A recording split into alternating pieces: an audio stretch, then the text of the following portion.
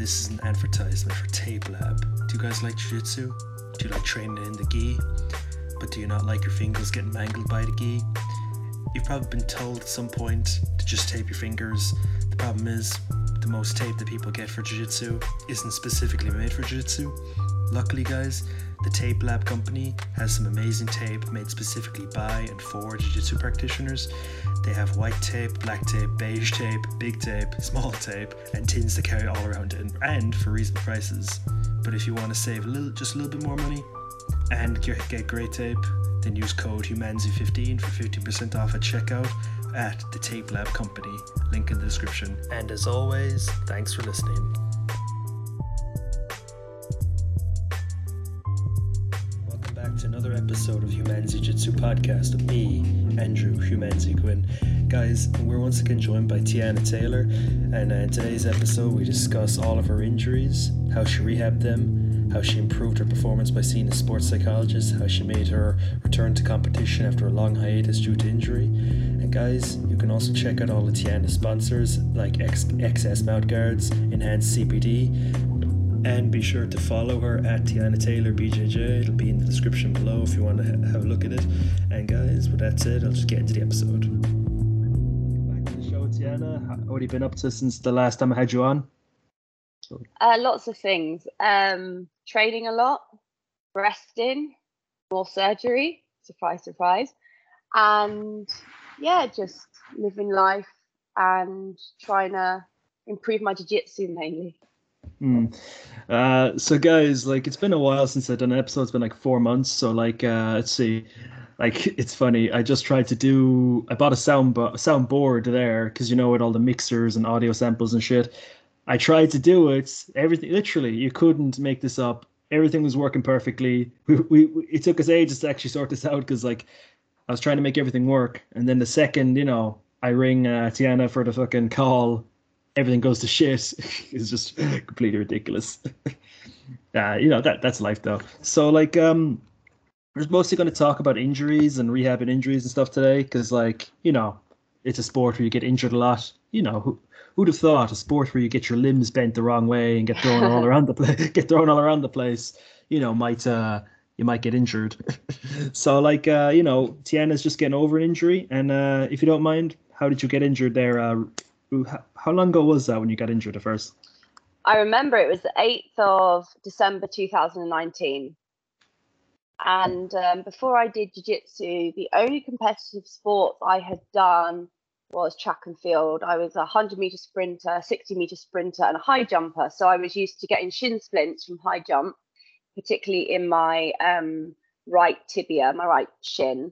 But other than that, I hadn't had any kind of sporting injury. So then what happened, and it was probably one of the worst ones you could get. So it did impact me quite significantly. So yeah, that was the 8th of December 2019. It was the last roll, and I had signed up to the Europeans 3 days before, and a teammate invited me to roll, and I was tired, but I thought, you know, I've got to be on form and have good cardio for the Europeans. I've signed up. I've got to push through. And I went to take her down as she fell. She went to catch me in closed guard, and her leg went into the side of my knee, causing it to buckle.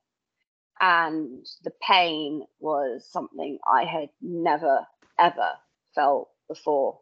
Not pain to that degree. Bear in mind, I've had meningitis, so I had 2 consecutive lumbar punctures where they extract fluid from the spine. I've had a lot of other surgery as well on my internal organs. So this pain was something I had never felt before. Nothing came close to it. So it turned out I had a full ACL rupture, and I'd also ruptured my external meniscus. So I was waiting for surgery. That I had a number of scans, etc., all the usual stuff. I couldn't actually be physically moved though from the mats for about 45 minutes. So I knew it was bad, and I had heard about the ACL, but to be honest, I didn't really know much other than that's what you absolutely don't want to injure. So when I was finally able to get to hospital, they drained a lot of blood out of my knee. I think it was 6 or more syringes of blood. But it was very difficult to examine me because my knee was swollen so heavily, and I was also screaming the place down, which I was not embarrassed about at all because I was in so much pain. And they initially thought I had broken my leg, so I was sent for an X-ray, but they don't routinely do MRIs in A&E. So because I have private healthcare, I thought I can't be on a public waiting list. So I went and got that sorted, and it came back as fully ruptured ACL and fully ruptured external meniscus. So there was no option. I absolutely had to have surgery. I know some people sustain a similar or even, maybe the same injury and then managed to rehab, but they said in my case that just absolutely no way. You said you need surgery, and I had it in February 2020. So I had to wait a little bit, even though I went private. But the problem was COVID hit straight after I had my operation, which means I didn't get access to rehab or physiotherapy or anything. So I was literally at home.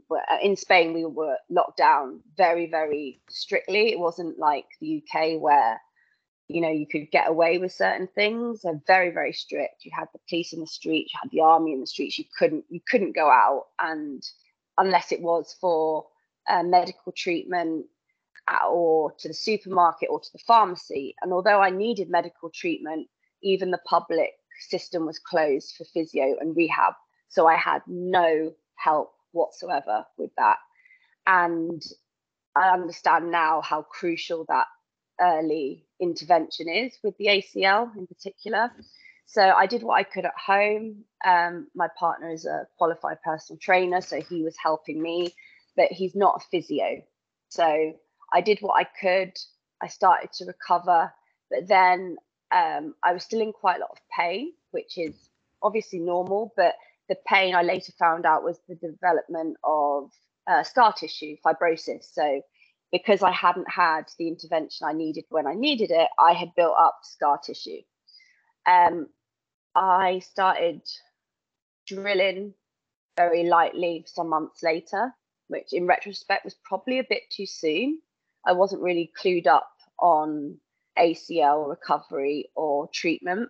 And I didn't really even get the chance to because of the situation with COVID. So I can't remember when the second time it happened, but within 13 months of that, I had another ACL rupture, but this time it was partial. And that was due to, it was actually a hip bump sweep. It was a hip bump sweep. I immediately knew something was wrong, but because it felt so different to the first time, I didn't think it was my ACL, but I immediately knew something had gone in my knee. And I was absolutely devastated to find out that it was my ACL again. And also this time my internal meniscus ruptured. So within 13 months, I had 2 ACL surgeries. And the second time they cleared up all the scar tissue, which was good because it meant I would be able to walk without pain. And because things with COVID were better, I was immediately put on an elite athlete rehab program. Just to clarify, I did not describe myself to them as an elite athlete. They just know I train a lot and I take jiu-jitsu very seriously and I compete. So they said, okay, we will organize transport for you to be picked up in the morning and we will take you home. You'll be on an elite athlete program and you'll have physio and rehab for 2 hours a day, 5 days a week. So that was a huge relief after the first time because I was working with people who actually knew what they were doing rather than trying to navigate it myself at home. So the first time round was unfortunately a takedown gone wrong, and the second was a hip bump sweep. It's strange that can cause that, but a hip bump sweep can cause such a bad injury. But I think because I hadn't had the rehab or physio the first time around, it made me much more susceptible to re-injury. Yeah. Now there's a lot to unpack there, but like one of the things is like what's it called? It's sort of an upside that again that you got the surgery right before COVID because so many people were waiting for surgeries, waiting for this, waiting for that because of that. So at least the timing was good on that front because imagine if you didn't get it and then you were still stuck without the surgery for months on end with all the COVID bullshit. Yeah, it's like a double-edged sword really, because my ACL was so badly ruptured that even with crutches and a full leg brace that went from my thigh to my ankle, I was still falling over. It really was that bad. And when I'd fall over, if I, for example, had slipped on some water, and the pain was like the first time around, it was horrendous. So, and also I turn a lot, I move a lot when I sleep, and I was sleeping in the leg brace. And if I moved my knee, I would scream the bedroom down because I was in so much pain. So while I am glad I did get the surgery and didn't have to wait, on the other hand, the rehab is so important. I can't emphasize that enough. I didn't know enough about ACL recovery and surgery to really understand and appreciate how important the intervention and proper rehab is. And yeah, I did start to get a little bit better, but the fibrosis, the buildup of scar tissue, was making it difficult to walk even when I was starting to recover properly. So the second time around, everything went smoothly. I was able to get that rehab and that physio, and walking didn't cause pain in my knee because that scar tissue had gone. So yeah, it's a difficult one, because if I had to wait even longer, then I think the effects on mental health would have been worse. But at the same time, I may not have needed that second operation had I got everything I needed the first time around. Now, when you say like you ruptured your ACL, and I see plenty of people are like, oh, I tore it, I strained it, I fucking what was the other one I was thinking, or whatever. Now, when you say rupture, like what exactly does that mean? Like what exactly like happened to the ACL? It literally was broken in every sense possible. So it completely detached, and there was no way that, like, a partial rupture is when part of it is broken. It's obviously a strain is where it's still intact, but mine was not intact at all. It was completely broken. So that's why I absolutely had to have surgery. I wouldn't have been able to recover otherwise. Now, when you say you were on like an elite athletes rehab sort of program, I'm so great with words, but like, well, how did that differ from like a typical rehab program? Like, was it like super intense, or just really or like you do it something like what was the deal with it? It was the frequency, because the other people there were not actually athletes. They were just like normal people who had some of them were there for ACL issues, some of them were there for other issues, but they would typically be there maximum 3 times a week, like maximum, and for less time. Whereas I was there for 2 hours a day, 5 days a week, and I had more exercises packed into that time. So that was the main difference. The frequency was higher, and yeah, it was more intense. I was also given stuff to do outside. Now, when you sorry.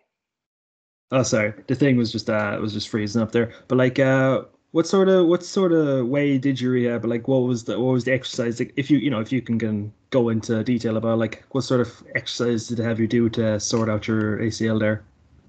I had a lot of it was a lot of pushing down against the pressure of the physio's, for example, their hand.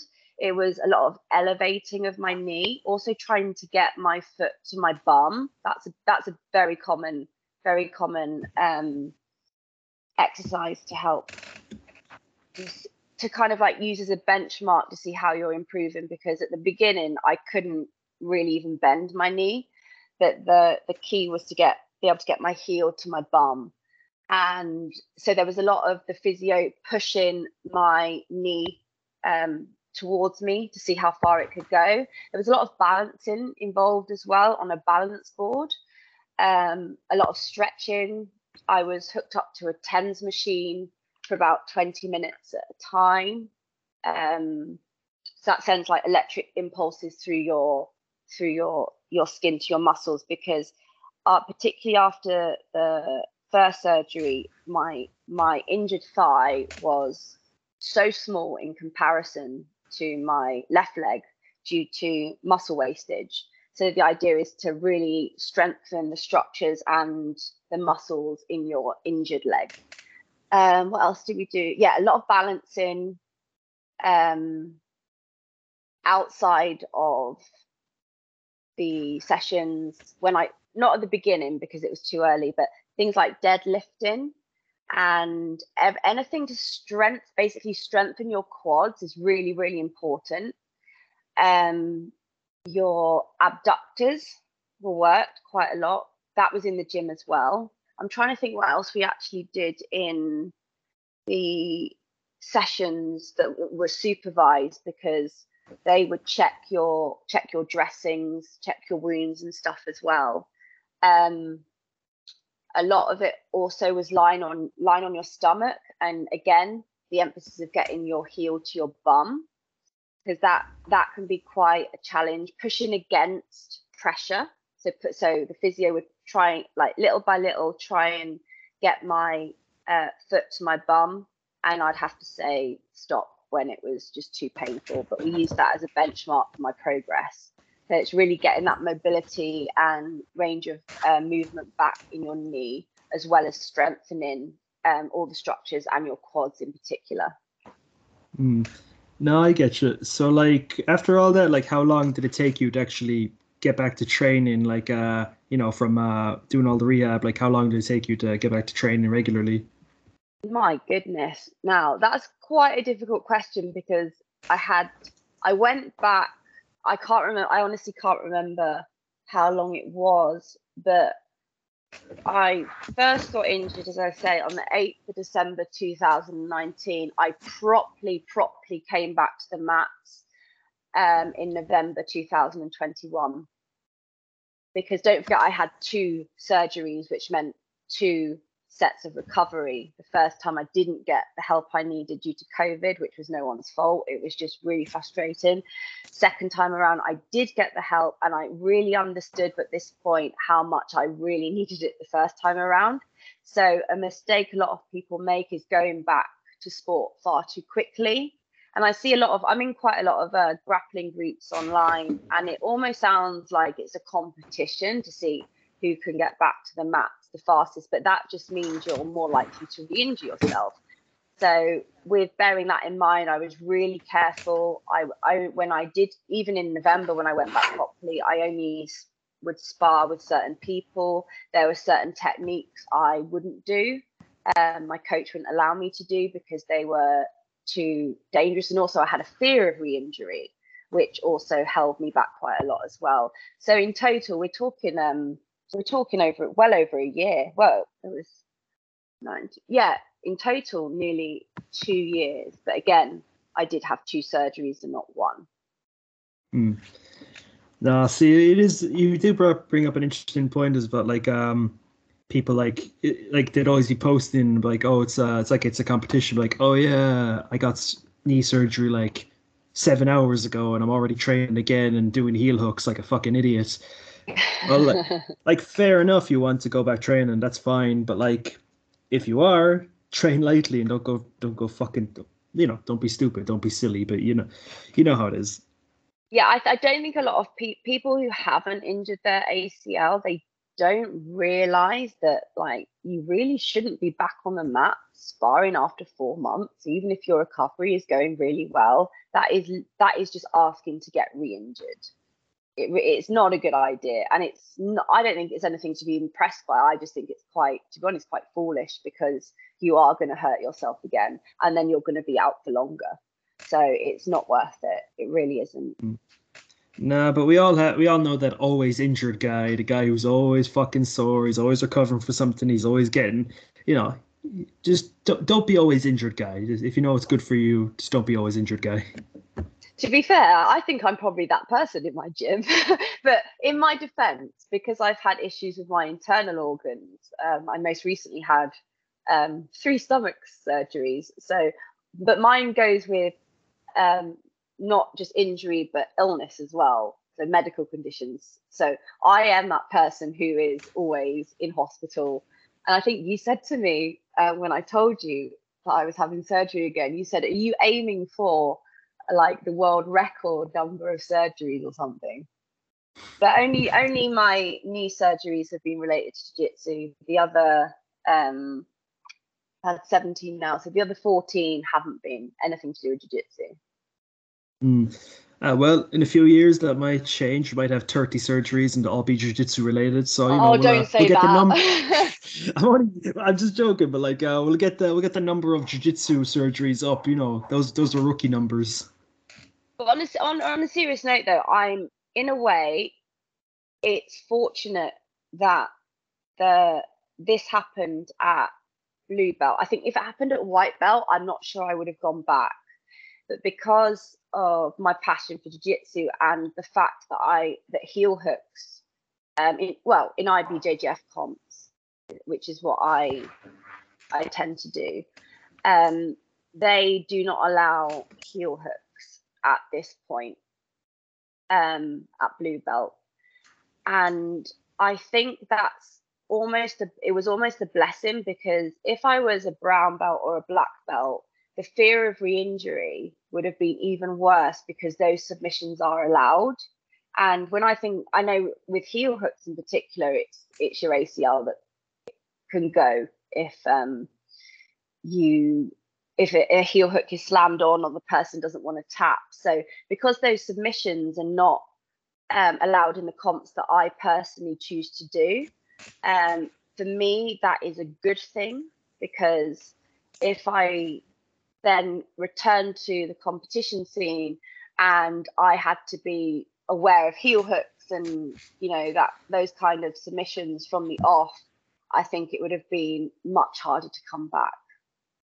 Well, at least on the upside, they're only in Nogi, they're only in brown and black belt, and they only do them in the adult division. So like anyone in the masters division, or you know, say you choose to do adult or you choose to do masters, if you just don't want to deal with heel hooks, you're allowed to just, you know, do master if you're in that age bracket. That's a good thing. So yeah, the issue is, particularly with Spain, and this is why I'm more into traveling for competitions, is that I'm often, unless I compete at adult, I won't get fights. So yeah, that's an issue I've had previously. Either masters divisions just weren't a thing, or to get a decent amount of fights, I'd have to fight at adult. But I'm not a black belt, so that's okay. It's easy for me to say, because like, you know, obviously I do in like Grappling Industries, I do like advanced Nogi where it's brown and black belt rules. But like, even if it was like IBJJF, if I was brown or black belt, I'd have no trouble getting matches, because I fluctuate between lightweight and middleweight, which have like a whole bunch of fucking people there, even at brown and black belts. So yeah, actually, easier for me to say, because I won't. Yeah, I was talking to someone actually just the other week about the low number of entries in comps generally since COVID, because like I know gyms have, generally speaking, in the UK and Ireland and also in Spain, they had a lot more people signing up, because people like I know some people maybe didn't go back to jiu-jitsu for whatever reason, but a lot of the clubs had to close. But then when they did open, like the membership rates, a lot of them skyrocketed.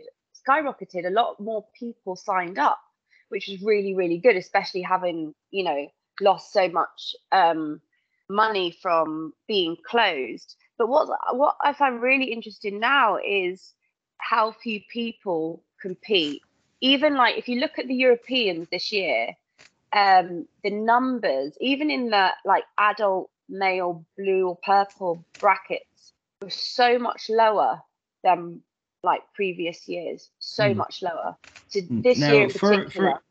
Sorry, go on. oh, sorry. But like for an example, okay, I was gonna do the Europeans, but this is just a isolated incidents, because COVID is no one gives a shit about COVID really anymore. No, it's all good. Like here in Europe, everything's grand. Like in Ireland, no one gives a shit. Like I'm actually gonna do Nogi Euros in November. Sorry, but like I was gonna do Gi Europeans in February. Everything was grand. I paid, signed up to EveryJet, paid the membership. Everything was grand. Paid for the comp. Was gonna book the flights, but then they changed all the COVID shit the last minute. Like, oh yeah, we don't care if you, whatever. They changed all the stuff. So then I couldn't do it. So I say that threw a few people for a loop with the Europeans there. But it's funny you bring that up because fucking last weekend there was a competition on, and like one of my friends, like me and him, we tried to go to every comp, but like I had something on last weekend and he was gonna go, and he was like, man, this is ridiculous. Even if he went, he was trying to get matches. He's like, I went to weight class above, no matches. My own weight class, no matches. I went to purple belt, my weight, no matches, and purple belt weight class above, no matches. He's like, man, there's no one fucking doing this. Like he could go in a weight class and a belt level above just to get a fucking match. That's like, man, come on, like it's crazy. Yeah, there definitely has been a huge drop in people competing. I mean, people obviously it's much more noticeable in women because there were fewer of us anyway.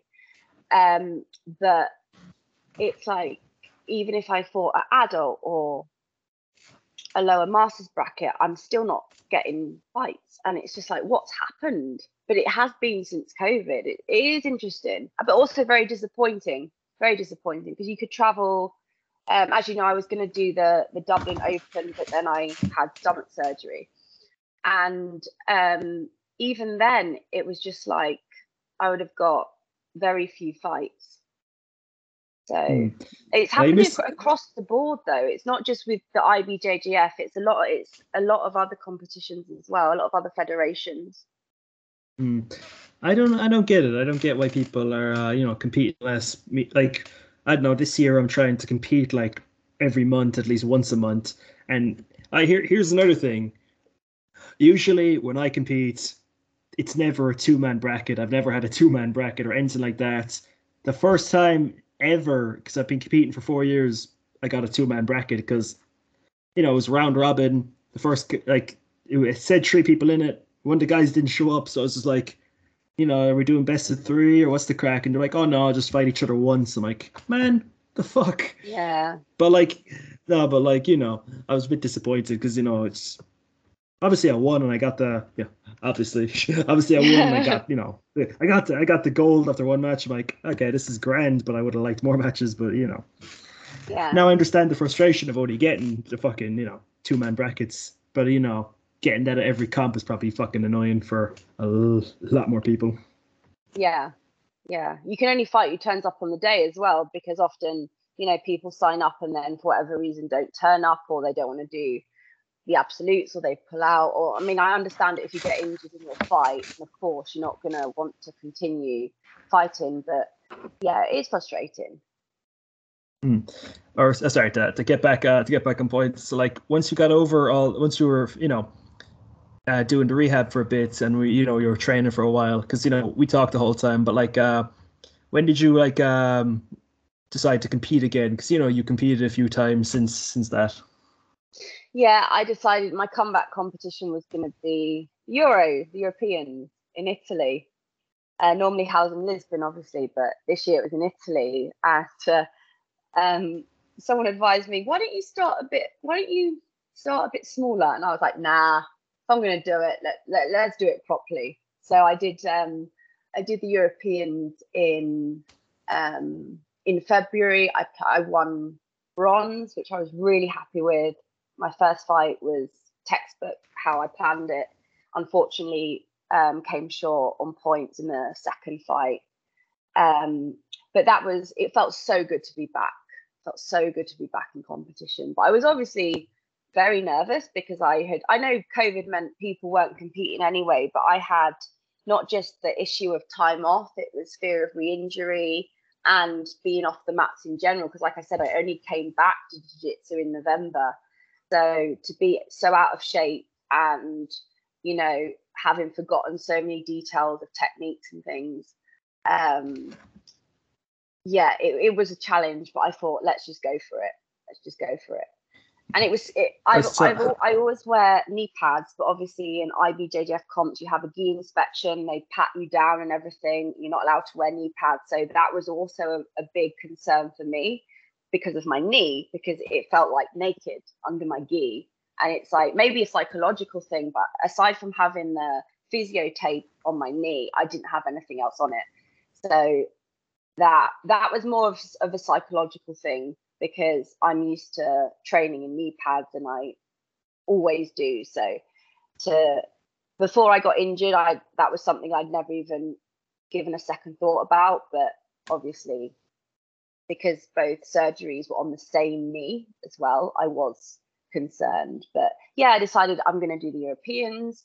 If I can cope at that level, then I'll be okay.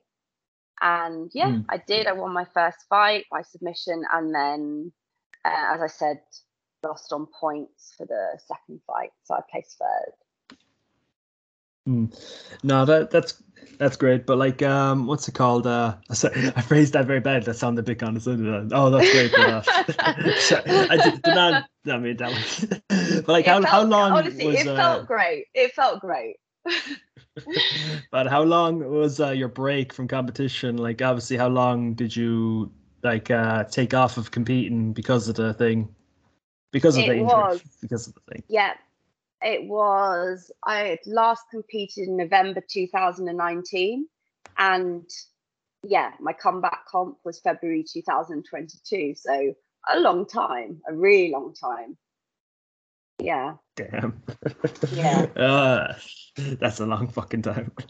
But to be honest, if I'm honest, I never lost my fire for competing. It's something I was constantly thinking about when I was recovering.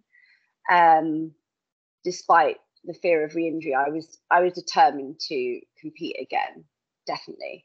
So I did have a long time off, and I know that the longer you have off from competing, the harder it is to come back, both in terms of like nerves, handling, just handling everything that comes with the competition. Because just before I got injured, I was competing, you know, every other weekend. I was competing a hell of a lot.